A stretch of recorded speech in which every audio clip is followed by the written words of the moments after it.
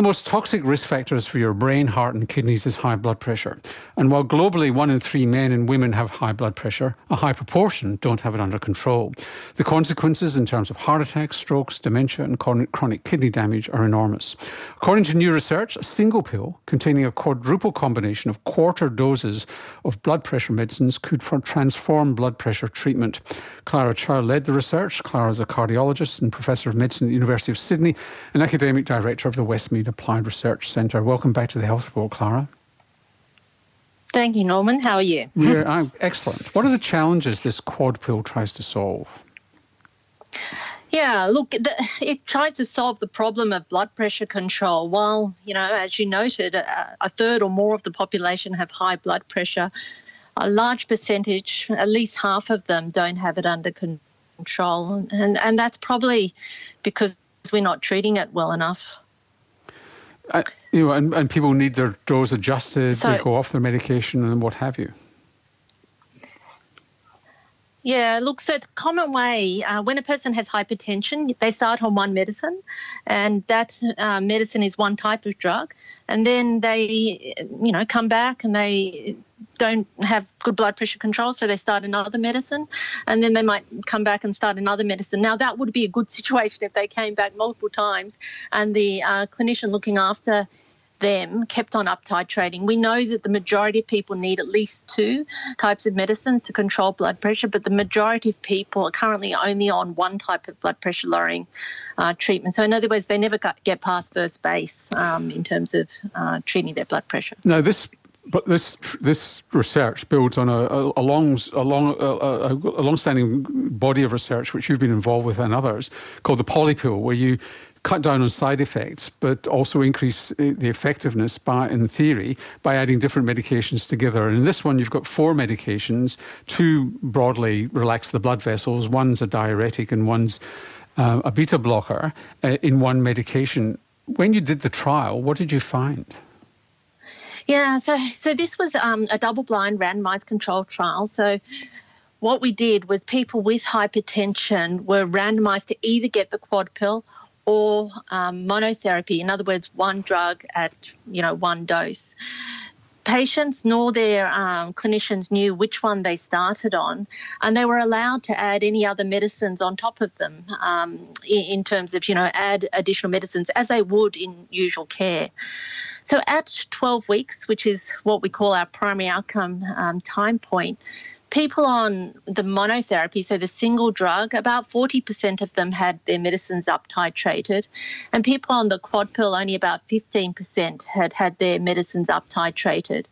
But the people that started on the quad pill arm, about 80% of them had got their blood pressure controlled, whereas that was just under 60% on the sort of common strategy arm. So it showed that initiating with the quad pill was much more effective than initiating on the monotherapy arm. The other thing we looked at is that we follow these patients to 12 months. You might expect that the monotherapy arm, that's the usual kind of arm, would catch up because they could add other medicines across time. But really interestingly, they didn't catch up. And at 12 months, we still had the same numbers, 80% control in the quad pill arm and 60% control, or just under 60% control, in the monotherapy arm. Another argument for the polypill is that you get fewer side effects because you've got lower doses of each medication in the pill. Was that true in this study?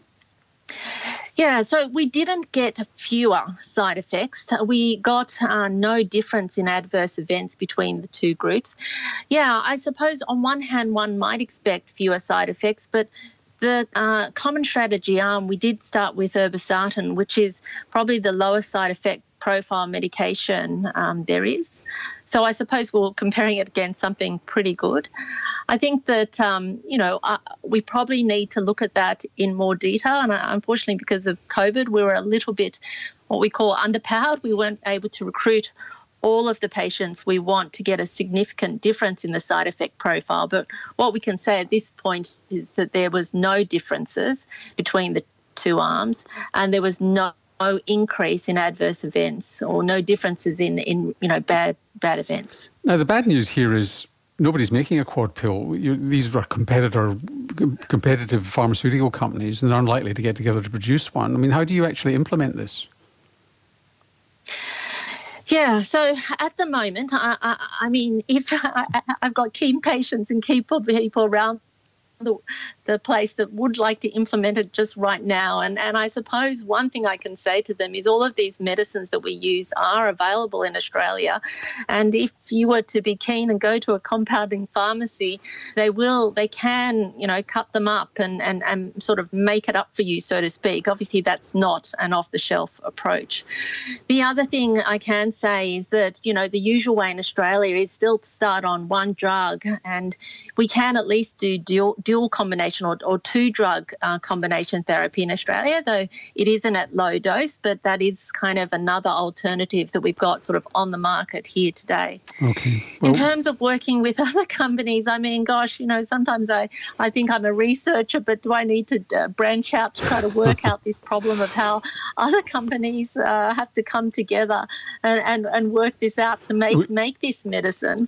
I have had a few calls about that, but I'm hoping someone else sorts it out. We're just about out of time, but thanks, Clara. Fascinating research, and if you get the solution, we'll tell the audience. Professor Clara Chow is a cardiologist and Professor of Medicine at the University of Sydney, and is also Academic Director of the Westmead Applied Research Centre.